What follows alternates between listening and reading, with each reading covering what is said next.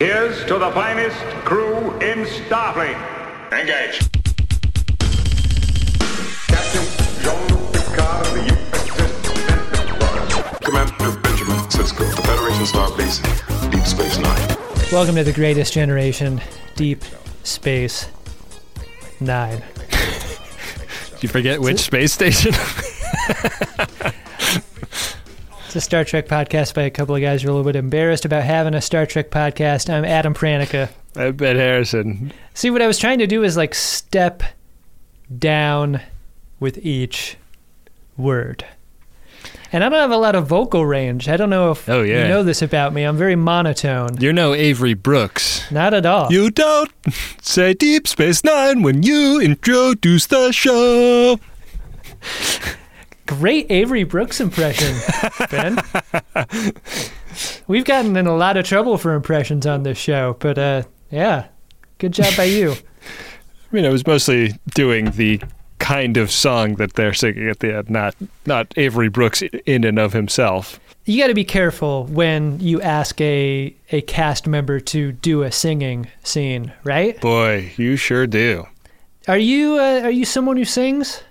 You a big singer? You a karaoke?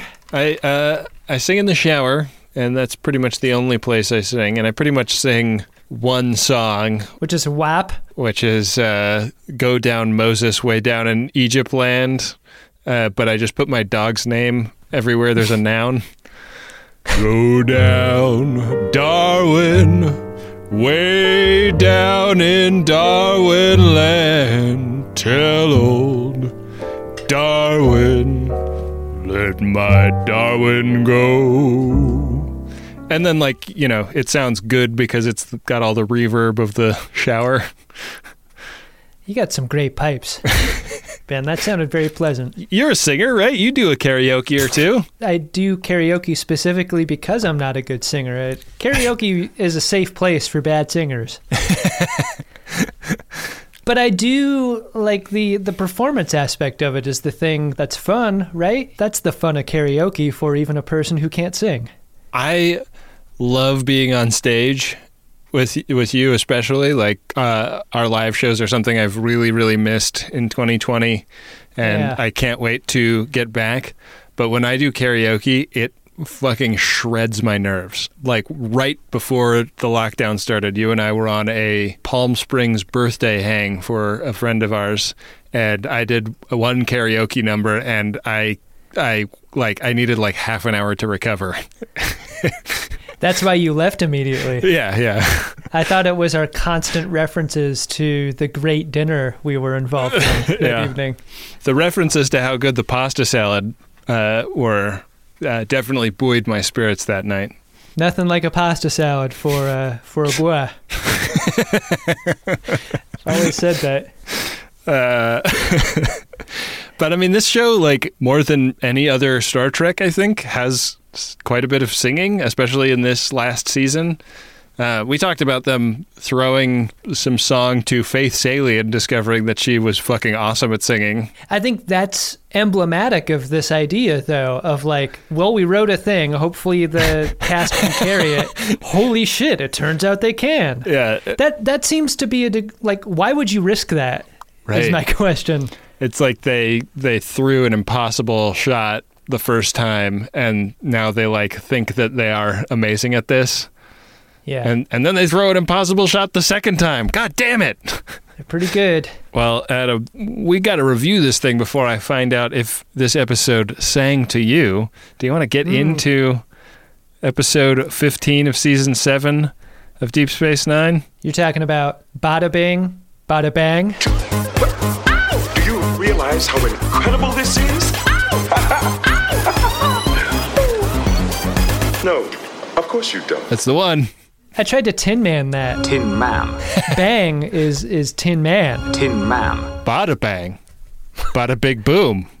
Big bada boom. That one ensign from a couple episodes ago, not invited to the Alamo.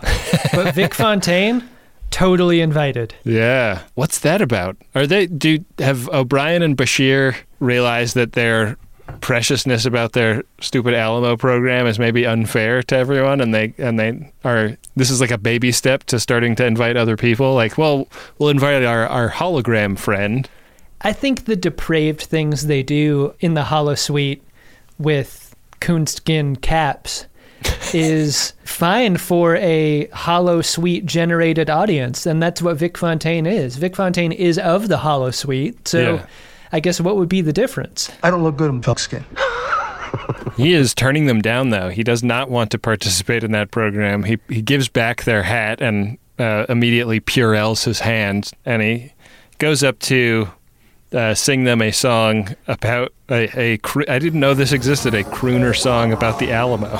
That's fun. Yeah. They fucking love it, too. O'Brien and Bashir are loving this, and then the holodeck glitches, and the tone of the room changes. It's the same room, but it's like, it's suddenly full of jerks, and the decor is much darker and grimier looking. People are smoking. The band's playing a different kind of music. There's burlesque dancers strutting out onto the stage, and everybody wants Vic Fontaine off. And I felt like they made this moment last a really long time, like this deeply uncomfortable, like Vic, the coolest cat there is suddenly upended and in a environment he doesn't understand, being jeered at. And I thought it was really nicely done. I don't like the association of burlesque with an unsavory type of person. I think burlesque is a beautiful art form. I don't like what this episode is saying about it. Wow. I've never actually seen a burlesque show, so I only know it from movies and television. I felt like one of the things that seemed to be part of the appeal was that it was a little bit grimy. I mean, my interest in burlesque is a big reason why I can make my tassels counter-rotate. Look, I'm doing it right now. Hey, that's really good. Oh, the people on the live stream are going to love that. Oh, one of them hit the keyboard and I had to restart the record. Oh, shit. Okay. We'll have to resync. Okay. It's interesting that you can do that and then you denigrate your own singing ability. I know. Anyways, somebody comes in to the bar that Vic knows, and this kind of pours a further bucket of ice water on the affair. It's Frankie Eyes, Adam. Frankie Eyes is a dude that we don't like. We don't like him because Vic fears him. Yeah. We get, I believe for the very first time, Vic Eyes to theme here. Yeah, it's like lapel grab Vic Eyes. Uh-huh. Not a great way to start your holo day, I guess. We need an org chart for this casino because the story we're given here is that Mr. Eyes has taken possession of the casino thanks to an investment by a backer, Mr. Zemo. But I thought that Vic was doing so well on the business side of the hotel and casino that, like what was your understanding of Vic's place in the workplace? Because I thought he would be untouchable. Right, if he's the owner of and like building a new casino. But I think that the logic here is that this was like a pre-programmed thing that you could like encounter in the game, and the game maybe doesn't care about previous continuity. Yeah, maybe the game rewrote that part or ignores it completely in favor of this new skin, I guess, this Jack in the Box skin. Yeah. This is a mystery that Bashir and O'Brien need to unravel because at Ops, a set that still exists, Ben, I was shocked and delighted to see they hadn't scrapped it. The gang needs to figure this out because they don't like this new program. They like the old Vic Fontaine program. And Felix, the designer of the Vic Fontaine program, what he does to keep things fresh, like any relationship, Ben, you gotta fill it with some unexpected moments. Yeah. And so Felix has put this Jack in the Box into the Vic Fontaine program to keep it from becoming boring. This scene is maybe just here to remind us that Ops exists and also that Worf exists and no other reasons. I neither like him nor dislike him. Right. Couldn't they have had this conversation anywhere else? There's kind of a Chekhov's Worf thing being established here because I expected Worf to be a part of this story later on at any point. Like when they're conceiving of the heist and all that, I'm like, Worf is going to cut someone's head off in this casino. And that moment never comes. Perhaps today is a good day to lose at Pai Gow. Casino War, a Warriors game. That would be so awesome. Like, here's the C story. Worf gets a little too involved in the setting for the heist that he can't do his mission. He's addicted to gambling like Brandon Walsh in 90210. Oh, wow. That would hit be great. Me. No, I mean, literally hit me. It's actually Chekhov's Sisko, as it would happen, because Sisko is also there to kind of shit talk their, he's like, I kind of thought we were here to work, but you guys seem to be talking about your video games back at home. Hey, you got time to lean, you got time to clean, buddy, all right? There is a vanity of holosuite programs playing out here, too, because, come on, Sisko, your obsession with baseball is equal to the obsession with Vic Fontaine's program. Yeah. This is like my wife famously has said that she will never play a video game in her life. And I kind of called her on it the other day. I was like, you play the New York Times crossword puzzle app every single day, and I would call that a video game. Yeah. And it's kind of the same thing, right? Like if it's baseball, it's not a video game to Sisko. Right. It's very old Sisko yells at Cloud.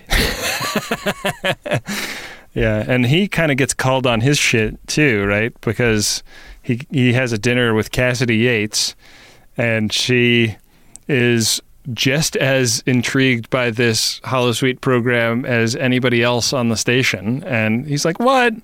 You're into that shit with those nerds? I thought you were cool. Maybe that's part of the attraction. I was jolted by the composition of the frame around Sisko. It looked to me like he was sitting on a throne, the way that the replicator is shot behind his head. It's so symmetrical. It made it look like he was sitting in a seat with a tall back. Did you get that vibe? It was distracting in a weird way. I'm looking at it now, and I see what you mean. They parallax it a little bit as the scene goes on so that it doesn't look that way anymore, but establishing shot-wise, I was like, Sisko's a big boy sitting in the big chair.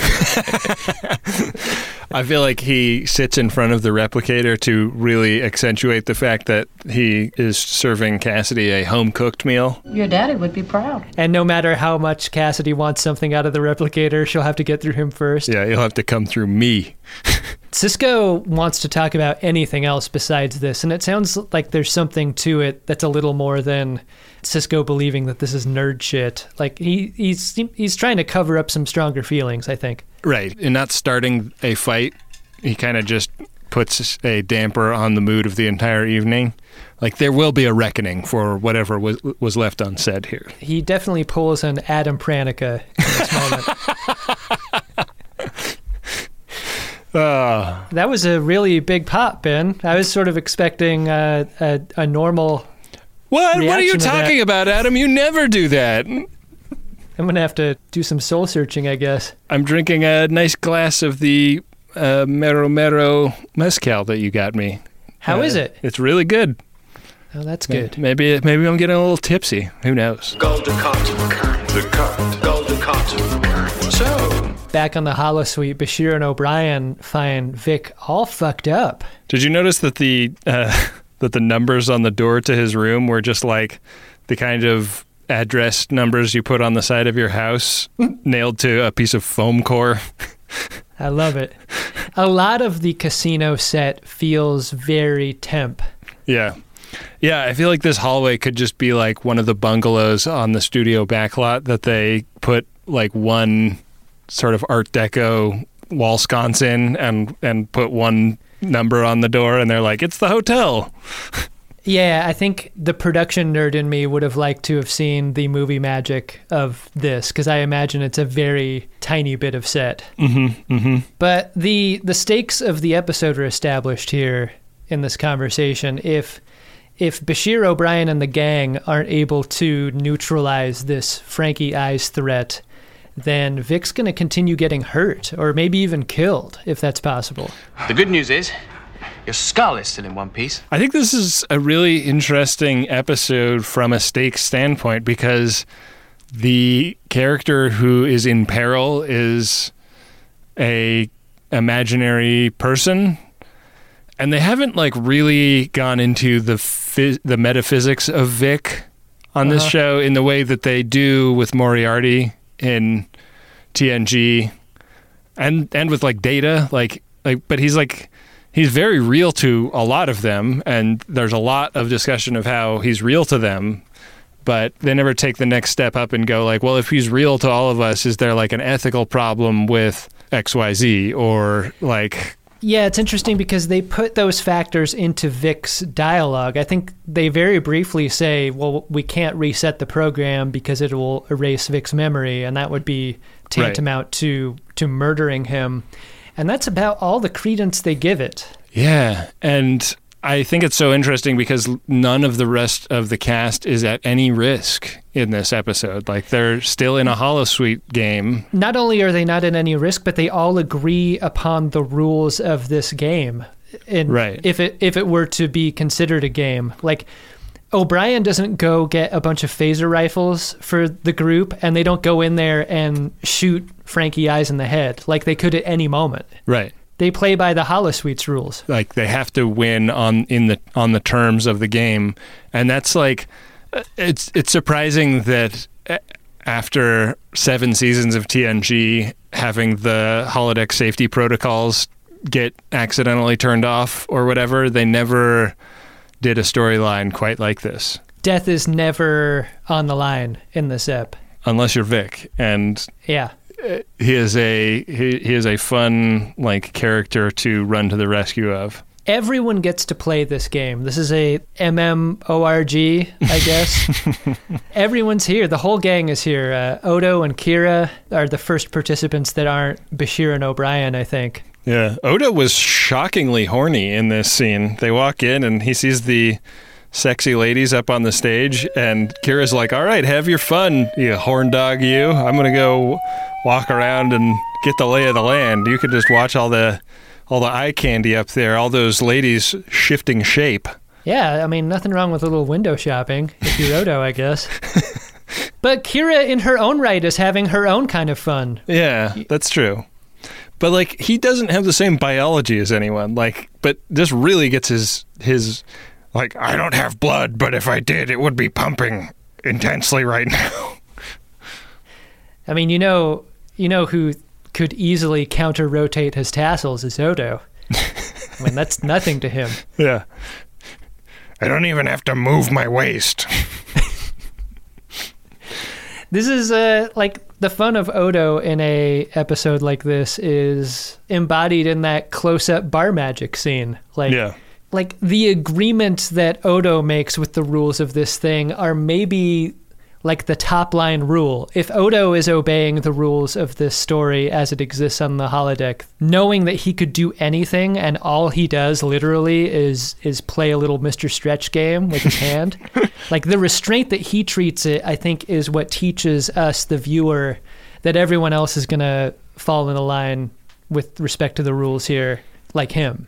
Right. He meets Chi-Chi, who is he's kind of the muscle that Eyes has brought with him, and so they're starting to like form relationships. And the other relationship getting formed is Kira and Frankie Eyes, who spots her playing 21 at a table and getting dealt a card that busts her, and he goes up to the croupier and like scolds him for dealing Kira a card that would not get her to 21. What kind of card is that to give such a pretty lady? The croupier really does not get this. It takes him like 3 tries to pick up what Frankie Eyes is putting down. What's wrong with you? Again. Yeah, that's not how blackjack works. It's not how any of this works. Yeah, but if you own the casino or are the proxy for the person that owns the casino, right? I guess you have a little latitude there. The rules don't apply to Frankie Eyes. The banter between him and Kira is straight out of a 50s movie. Yeah. And I thought it was a nice writing flourish. The writing for this dialogue has got to be a real treat, and it's done very well here. Yeah. I just wish Frankie had been like a more alluring character, because Kira is turning the sexiness stuff up to 11 in this episode, and I kind of thought it would be fun if Frankie Eyes had been like just as sexy. Like if Frankie Eyes were played by Robert Redford. Right. And there was actually a threat that he was seducing Kira, that would have been interesting. Yeah. I don't have anything to worry about here, do I? What are your intentions toward? Well, she's not my wife yet, but I'm hoping eventually. I couldn't help but notice you hitting on my queen. See, I can write gambling-related dialogue too. You're starting to aggravate me, pal. So they get everyone together. Vic Fontaine is still routinely getting beat up by these guys, so he's like icing himself, but like pretty much the whole crew minus Cisco plus Cassidy is here. And they kind of hatch a plan. Like, this is going to be an Ocean's 11 style thing. The way we get rid of Frankie Eyes in the logic of the game is that we have Frankie Eyes fall afoul of the higher ups in the mafia, and in so doing, make himself disappear and wind up in a hole in the desert somewhere. It's an indirect way to solve their problem. It's like circular firing squad, the bad guys, and not taking them out directly is the idea. So what they've got to do is knock the casino over, steal the $1 million in the bank vault, and in so doing, make Mr. Zemo want to eliminate Frankie Eyes. It's all starting to make sense. The episode does a good job of touring us around all the sets that are required to pull off the heist. And this is even before the montage of the heist going on in our imaginations. Like, the world of the hotel is very lived in by the time we actually have to go through with the thing. I thought that was nicely done. Yeah, and so much of what Vic Fontaine's vibe has been established, that the ways they kind of pervert that to make it the Frankie Eyes version of these sets. Yeah, they try to Biff Tannen it, don't they? Yeah, and it feels like a violation. Like, we as viewers want to return to the established normal. Yeah, but that's the problem with introducing a character who doesn't obey the norms of a society, and you start to realize all of the agreements you had were verbal and non-binding. Right. These norms were never codified in a way that maybe in retrospect they should have been. The codification of Morn is what I'm primarily interested in on a Deep Space Nine podcast, Ben.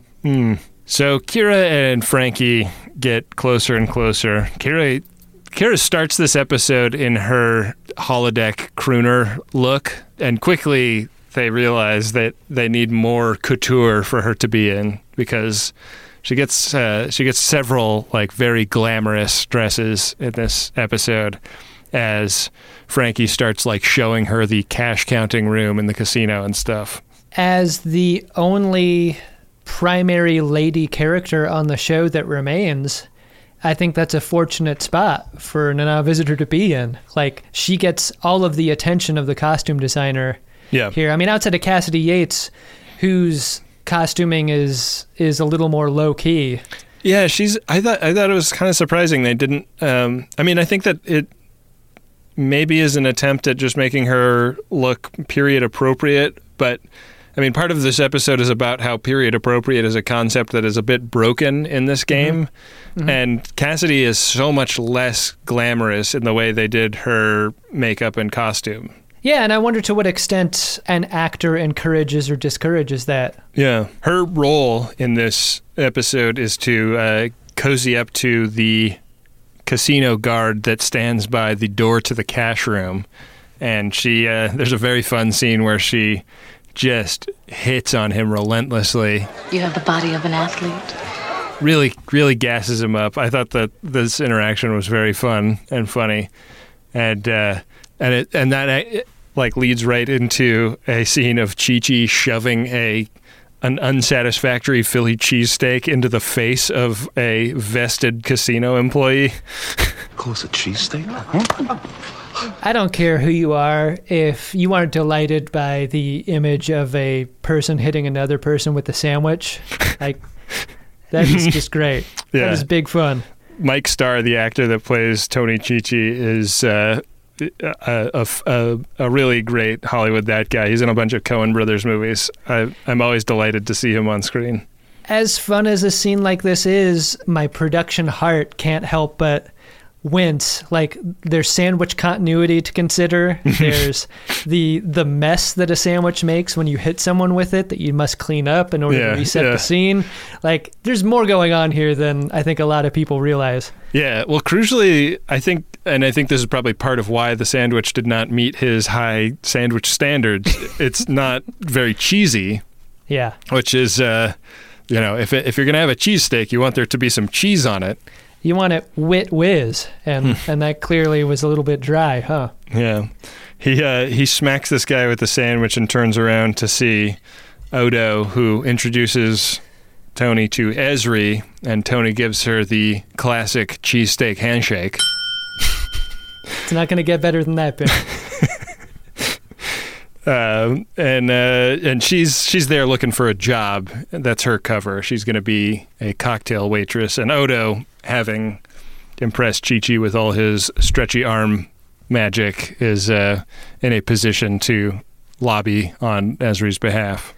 You know, I neglected to mention Esri as a recipient of a loud costume. And she sure as shit has one as soon as she gets this job as a server. That's true. Yeah, her civilian clothes are pretty unremarkable, I think. But then when she's in the Vegas, the kind of waitress in Vegas that is being put forth as showgirl adjacent, right? That's a pretty outre look. Later on, there's a McLaughlin group. Issue 1. Where there's an intermediate costume choice where the crew wears TNG Season 1 collection vacation wear when they're in Vic Fontaine's suite, which is such a weird break in the costume continuity of the episode. I really couldn't figure out why they pivoted into that. Yeah, well, we'll talk about that scene, but specifically Sisko shows up in something that is not anything close to 1962 and is much more close to Picard going to Risa, during a cold month or something like that. Right. But first he has to be warmed up to the idea of making a grand entrance. Alamarin, come to fore. Alamarin, come to fore. What are you doing? What are you doing? Come on, what are you doing now?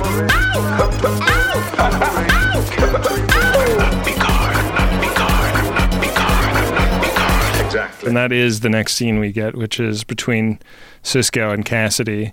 And he explains what his real misgivings are about being interested in this game. He's never gone into the Vic Fontaine program. And I think it's very interesting because we know that Sisko authorized its running continuously because of what it did for Nog. But he has a real problem with the fact that 1962 Vegas was not a nice place if you had black skin. That's racist! I can't believe how we called this shot. I thought it was a joke that we were doing, and now it's real.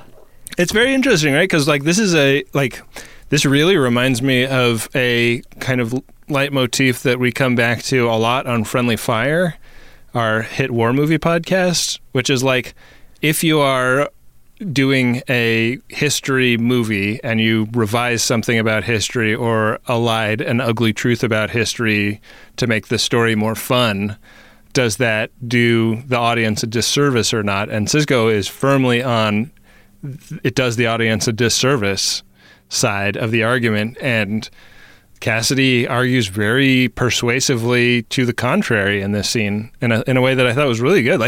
I was like, shit, Friendly Fire's been batting this idea around for at least a year and a half, and Cassidy just had a very forceful argument that I don't think we've ever really articulated. You're supposed to help your friends when they're in trouble. Sisko's have you heard the Overlord episode of Friendly Fire? It's in the donor feed, Cassidy, so you're going to have to support the show the way I have. but it's something that really bumped me out. Clearly. Yeah, Sisko is a Max Fun donor. Yeah. I mean, Sisko's feelings are strong. This isn't just I would prefer not to hear about the hobby that you guys are interested in because I'm just not interested in the same hobbies as you. It is a very direct kind of repudiation of the idea of this being a thing, which is interesting that he's been simmering on this for as long as he has. Right. Like, it's almost immaterial to Nog, right? Like, Nog is an alien, so segregation is not going to be a issue that would have affected him ever because he comes from a totally different planet that never dealt with it. But Sisko is very conscious of the history of Black people on Earth. And I think that that's like such an interesting distinction and also interesting in the context of how far in the future this show is set. Like, he is thinking back hundreds of years, and it's still a very present and important issue for him. The idea of like the Ben Sisko bat signal being lit has to do with the plan. I mean, everyone has a role to play in this heist, but they need a whale is what they need. They need someone to play that whale. It's Ben Sisko that ends up doing that. No. Exactly what do you need me to do? Yeah, and the argument that Cassidy makes on behalf of going in is like, there is a way to think about a better version of the past that doesn't dishonor the memory of the struggles that made the future better. And I think he finds that persuasive. Like, he actually listens to her and changes his mind. It's so interesting that this isn't a why didn't Picard play poker with his crew for 7 seasons until the very last episode. Like, there's never that wistful separation between the captain and his crew in play here. And I kind of missed that. Yeah. You know, like there's a very, like, this, when he enters the scene, when he enters Vic's condo with a flourish and everyone's happy to see him, like, that's a great moment. But there's never that corresponding sadness that comes with, you know, I'm apart from my crew because I have to be because of rank being associated with this. It is very clearly a line between the two dots, the dot of 60s Vegas is racist and I don't want to participate, and where my crew is choosing to enjoy their free time. Well, and like, this show is set in a context now that is so different. Like, Picard was in some battles in TNG, but TNG was never in the context of a war. Mm-hmm. And like, Sisko has to look at all of these people every day and know that he may need to send them to their death. And I feel like that separation must be something that is a much bigger gulf between a wartime captain versus a peacetime captain. It's true. But the war feels so far away, Adam, because we are in 1962 Vegas, where that's right. They are going over the Italian job style run through of the ideal way the plan goes down. And this is a very, like, by the numbers, here's what the plan is, and then here is them executing what the plan is, kind of back half to this episode. Take us through it again. You got it, Pally. This scene is a delight every time. In every show, in every movie, you love to see it. I love heist movies for this scene. Part of the montage is Worf sitting at home alone, and just enjoying a plate of gach by himself. Playing a little melota on his home pod. No one invited Worf. Yeah, it's too bad. Made me sad. He knows how to get down in a casino. He's been to the Royale. Oh, yeah. I mean, the scene that we love so much where we see the run-through is followed up by all of our characters practicing their roles, which was almost as enjoyable. Yeah. Yeah, it was cool. And then, like, the quintessential slow-motion strut down the promenade. The Reservoir Dog shot. Yeah, and they walk past Quark's in a way that I loved. I loved seeing Quark filling up hooves with frozen daiquiris. Yeah, for everyone. Multiple hooves for Morn, one for each stomach. Yeah, there's a scene at the end where Morn barfs up some hoof drink to to refill somebody. I mean, there's a moment where Quark mentions that something big is going on in the holosuite, and you get the business person sense of a character missing out on profits associated with what might be happening. But also, like, I think socially he's feeling left out the way anyone would. Yeah, he does not get a job here. Nog gets a job. Yeah. Jake does not get a job. For some reason, Jake, not involved. It's so wild that, like, Sirach Lofton is still in the opening credits of this show, and I feel like Nog has had more and more interesting episodes at this point in the series than Jake. Yeah. So they strut into the holosuite, and we get the in-practice version of the plan, which I think we should go through. It's all kinds of fucked up right away. Yeah. So Kira's job is to distract Frankie Eyes, and she is wearing a very distracting spaghetti strap dress. Very al dente. Yeah. He immediately starts talking about how he wishes there was even less of it. And so she's got to, like, kind of get him off in a corner and get him away from the bar and the gambling floor, because they don't want him casting any scrutiny on things. I'm glad you like what you see. The Not Visitor credibly distracts Frankie Eyes with the need for more alcohol. Like, everything is believable about this scene. Yeah, I found her very distracting. Right. O'Brien and Cassidy are doing a table game next to each other, but their role is to portray people who are strangers to each other. Right. Which they do credibly. Right, because I don't think they've ever been in a scene together. I know. Like, it's interesting, no one makes anything of Cassidy being a criminal. Like, an actual felon is what Cassidy Yates is, and no one uses that as a strength. No, yeah. O'Brien, like, is a guy that we know spends a lot of time in the holosuite, but he also seems to be, like, the least capable of like sinking into his character.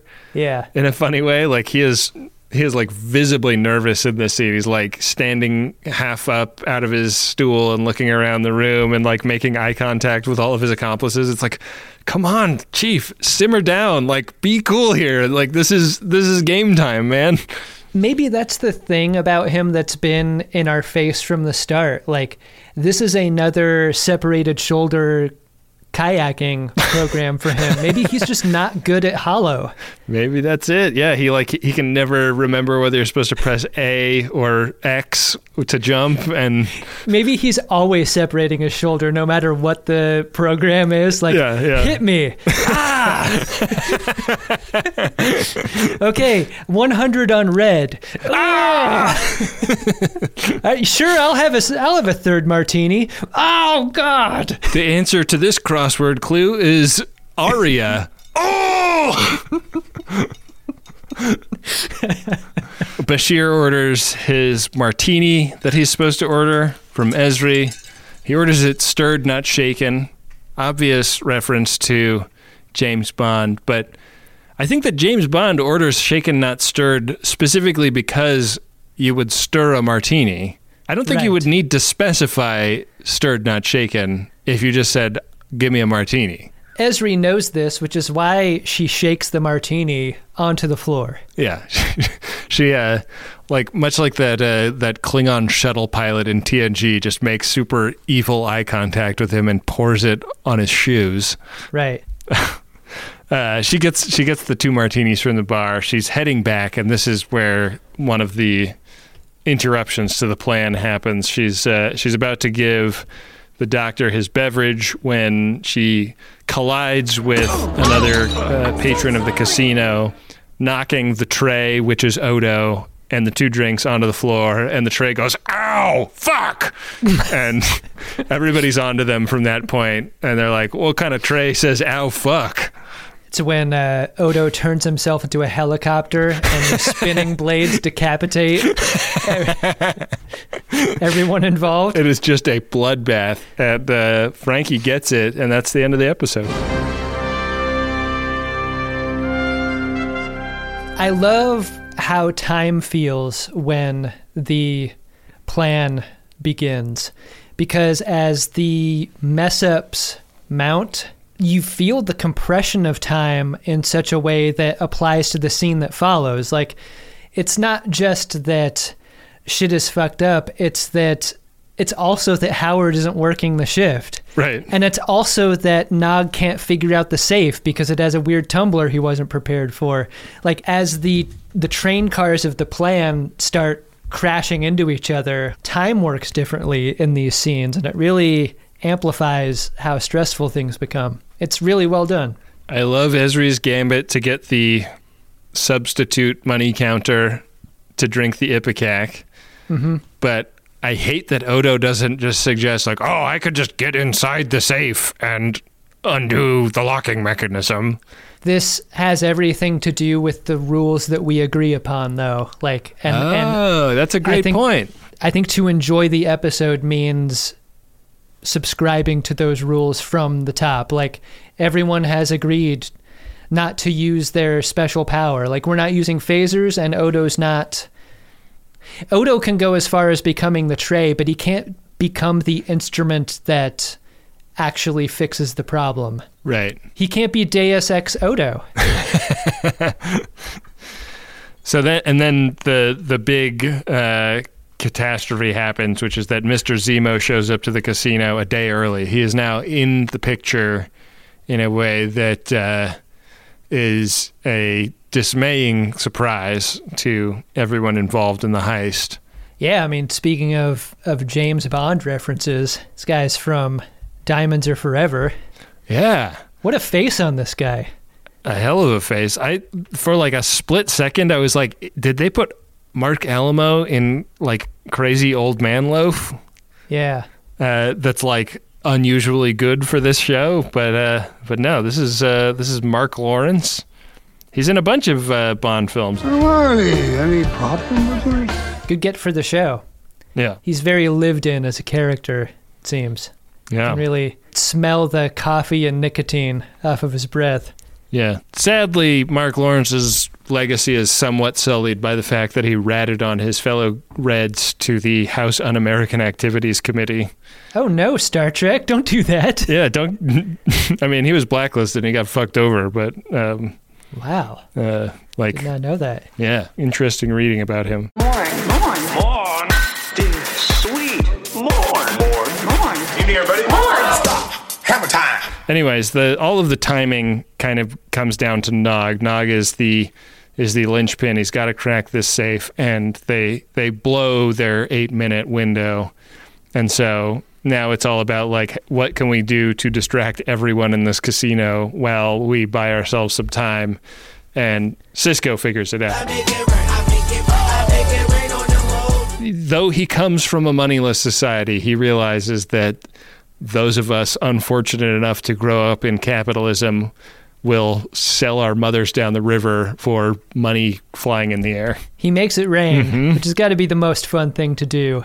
In a casino, especially. Big fun. And it is exactly the distraction they need.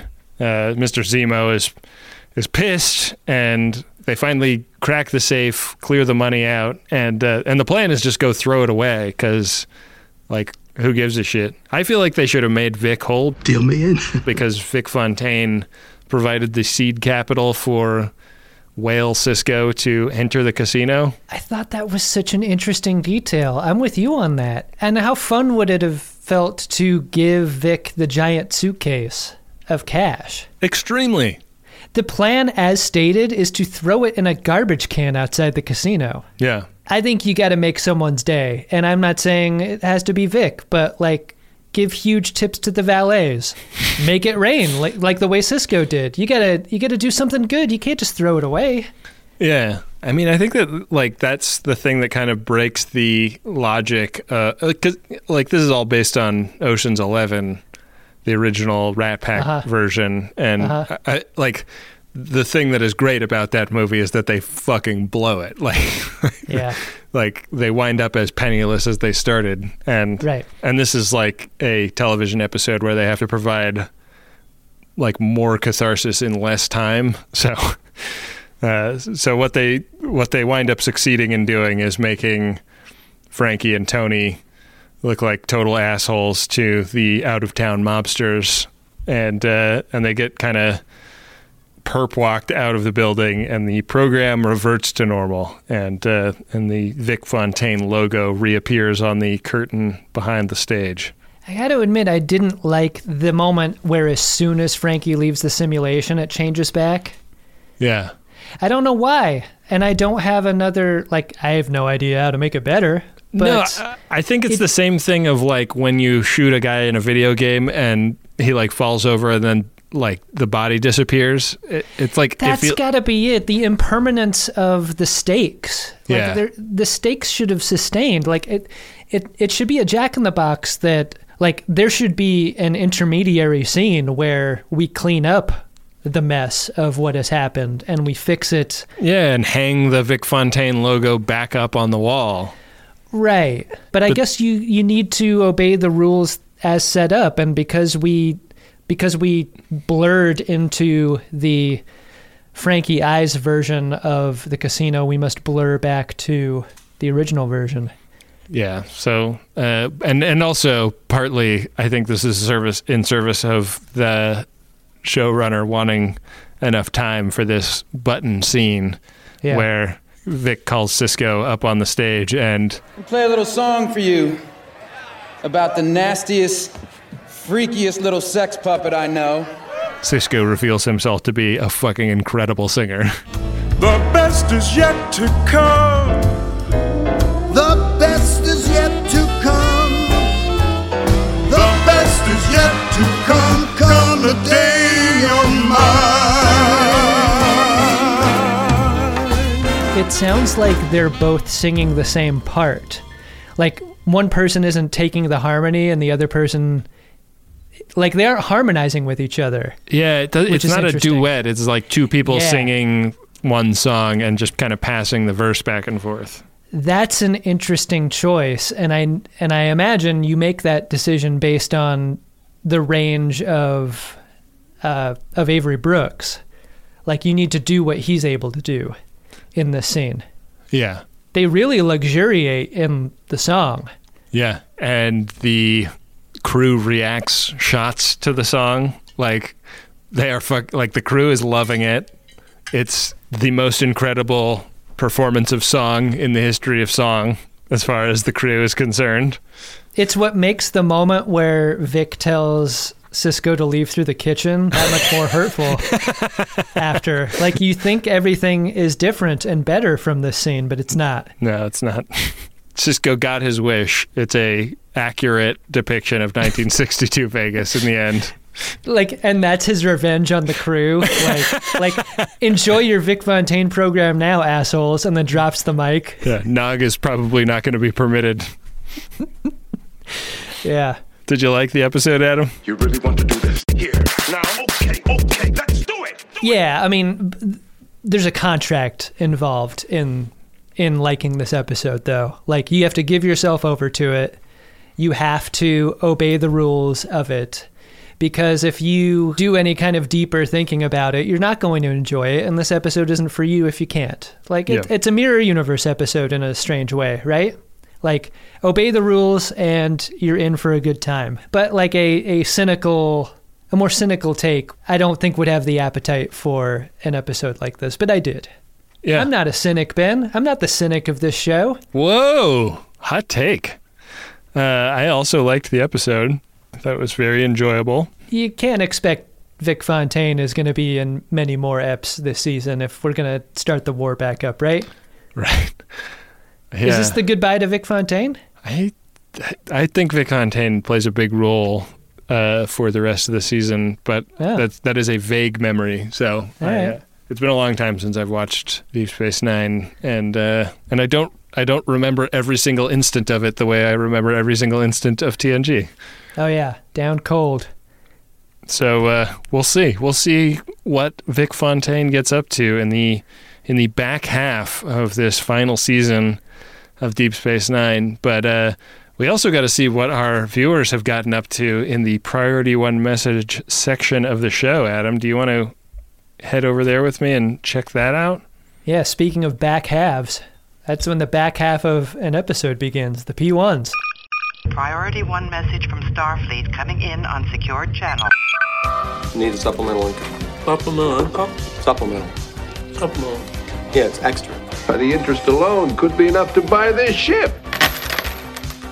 Well, Ben, our first Priority 1 message is from two people embarrassed to receive a P1 at the SF Greatest Gen Con 2. Oh, man.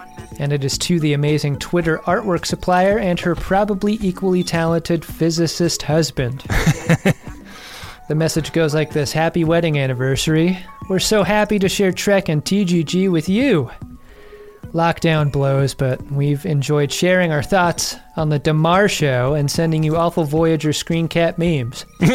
In the words of the man in longest and therefore most stable on-screen Star Trek marriage, Chief O'Brien, marriage is the greatest adventure of them all. Wow. Beautiful. Two people embarrassed to receive a P1 at the SF Greatest Gen Con 2. A treasured memory by you and me. Yeah. That was the last time we performed live, right? Live P1s, yeah. I was just thinking the same thing. I think we missed our deadline with that. That was, they wanted that to go out August 12th. Damn, Daniel. So sorry, amazing Twitter artwork supplier and probably equally talented physicist husband. But it's the thought that counts. Right. Our next Priority 1 message, also targeted for August, this one late August, is from Marnie.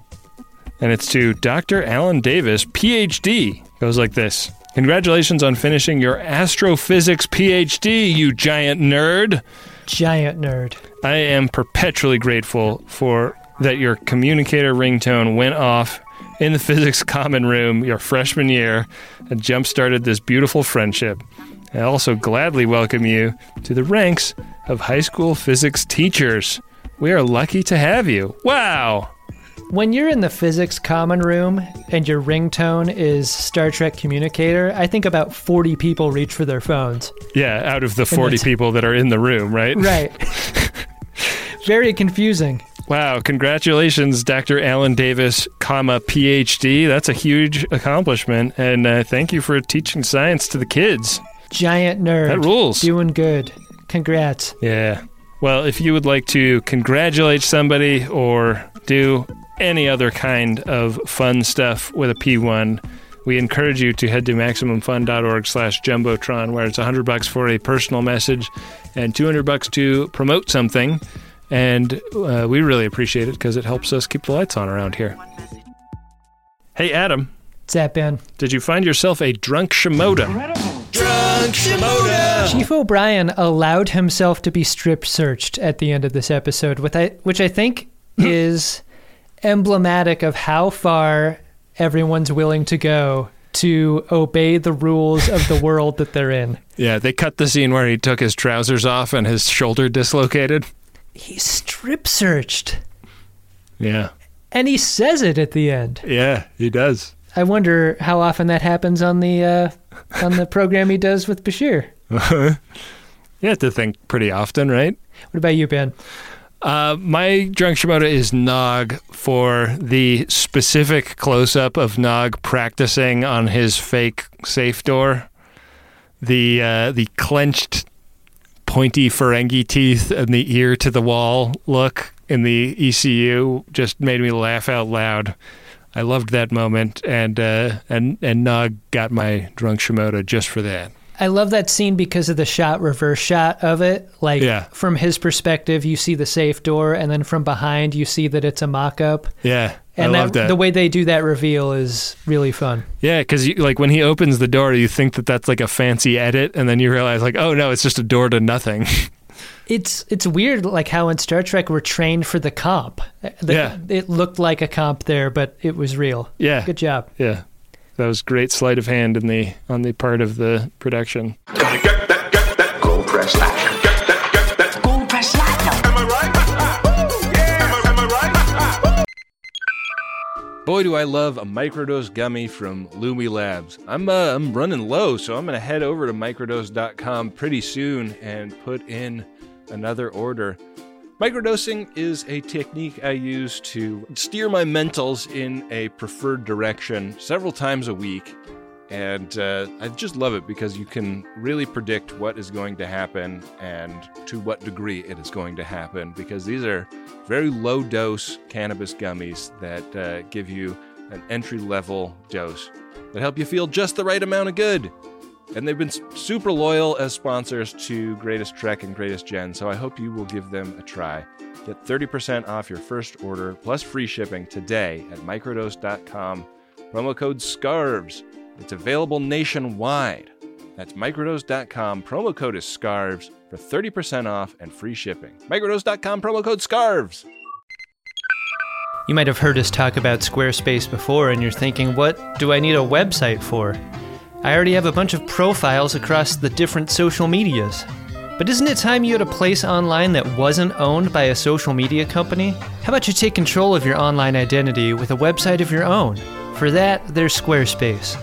With Squarespace, you can buy a URL and build a customized website with your name, and not a giant social media company's name, with your name attached and a bunch of numbers at the end.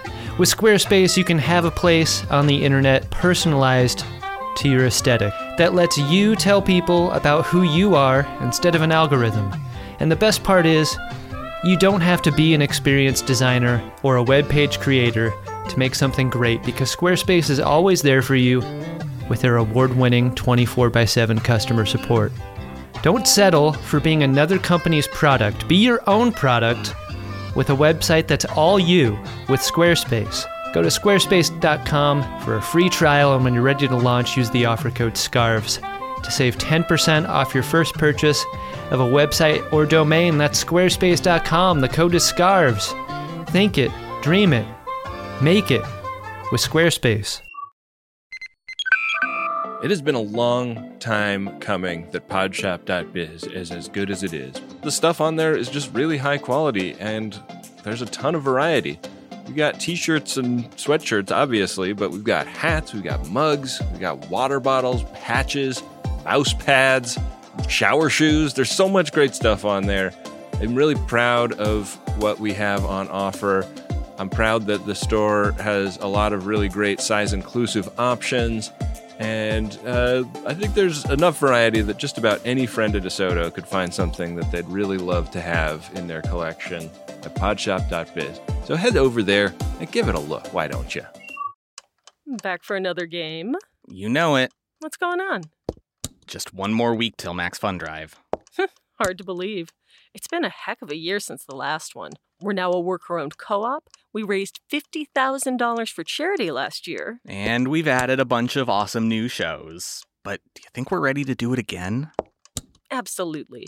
Lovely new gifts are lined up. The episodes will be amazing. And wait till everyone hears the bonus content. Yeah, plus they know to go to MaximumFun.org/newsletter, so they're getting all the news. Oh, like that Meetup Day is on Thursday, March 21st. Then what's bothering you? Me? Oh, nothing. We're all set for Max Fun Drive to start on Monday, March 18th. I just didn't want you to see this coming. Check. What? Hang on. Most of the plants humans eat are technically grass. Most of the asphalt we drive on is almost a liquid. The formula of WD-40 is San Diego's greatest secret. Zippers were invented by a Swedish immigrant love story. On the podcast Secretly Incredibly Fascinating, we explore this type of amazing stuff. Stuff about ordinary topics like cabbage and batteries and socks. Topics you'd never expect to be the title of the podcast. Secretly Incredibly Fascinating. Find us by searching for the word secretly in your podcast app. And at MaximumFun.org. Get that gold press platinum. Get that gold press platinum. Gold press platinum. That's a lot of yamak sauce. Well, no sleight of hand involved in the sequence of episodes we watch. We always watch them one after the other. It's the way that we watch them that changes, and it's the game of buttholes, Will of the Prophets, that tells us how. Much like a casino, this is a game of chance where the house always wins, and the house are the friends of DeSoto. It's true, Ben. We are currently on square 50. Wow. According to the game. Halfway up the board. Yeah, we've got some stuff ahead And the Quarks Bar Drunk episode is the closest to us. Wow. What episode are we going to review next, though? The next episode is Season 7, Episode 16, Inter Arma Enim Silent Legas. That's just a classic Star Trek episode title right there, if I've ever heard one. That's a classic somebody is going to tweet us and tell me that I pronounced it incorrectly episode title. That's a great way to get muted. Yeah, sure is. The description is as follows. Bashir becomes an unwitting pawn in a deadly game between Romulan intelligence forces and a covert Starfleet organization. I smell Section 31 in this description. Sounds like someone's going to get pissed. I think I see Admiral Beltbuckle in this thumbnail, too. Oh, that's fun. Yeah. Got to bring that guy back. Yeah. Adam, do you want to get your dice out and roll that bone? Tell us how we will be watching this episode. I'm already there, Ben. I've removed all my clothing. I've strip searched myself to find the die, which I have. You're required to learn as you play. Roll. And I'm going to give it a roll right now. Boy, big roll by me. I've rolled a 5. Chula! Did I win? Hardly. Which puts the runabout between the Quarks Bar episode and the Looking at Each Other During episode. Uh-oh. So we're on square 55 right now, and that means it is a regular old episode for you and me. Hell yeah. Well, I am looking forward to it. I can't wait for next week's ep. But in the meantime, if you want more of our Star Trek bullshit, listen to The Greatest Discovery. And if you want more of our general bullshit, listen to our hit war movie podcast, Friendly Fire, that we do with our buddy John Roderick. Got to thank some people who helped make this show the program that it is. I'm not going to even describe it as good or bad. Just people involved in its production include people like Adam Ragusia. Sure. He's one of the reasons why the music is so fun and interesting. Of course, you and I were inspired as much as he was by Dark Materia, who made the Picard song. Yeah. We got to thank our buddy Bill Tilley, who is on the payroll now, running the @GreatestTrek Instagram and Twitter accounts. Your P1 money basically goes directly to Bill Tilley. That's true. We would not be able to do this without the generosity of the Friends of DeSoto, and Bill Tilley wouldn't have that nice supplemental social media money coming in every month. Yeah. So if you'd like to support the show, either get a P1 or head over to MaximumFun.org/join and set up a monthly contribution. We really, really appreciate it. It helps get us through. Yeah. With that, we'll be back at you next time with another great episode of Star Trek Deep Space Nine. See, I stair-stepped it back down again? Mm-hmm. That's a nice callback, right? Yeah, that was good. And an episode of The Greatest Generation, which probably going to have to remain secret from the rest of the episodes. Can't tell anyone about this one. Yeah. You could listen to it, but then we'd have to kill you. Yeah, so we don't want to... No downloads next week, okay? I would say set up your support at MaximumFun.org first. Right. Before listening to the episode. And then it'll... The auto-subscription will just continue to play out. Yeah, that's after you're dead. Do it. Yeah. Your estate will handle the rest. Make it so.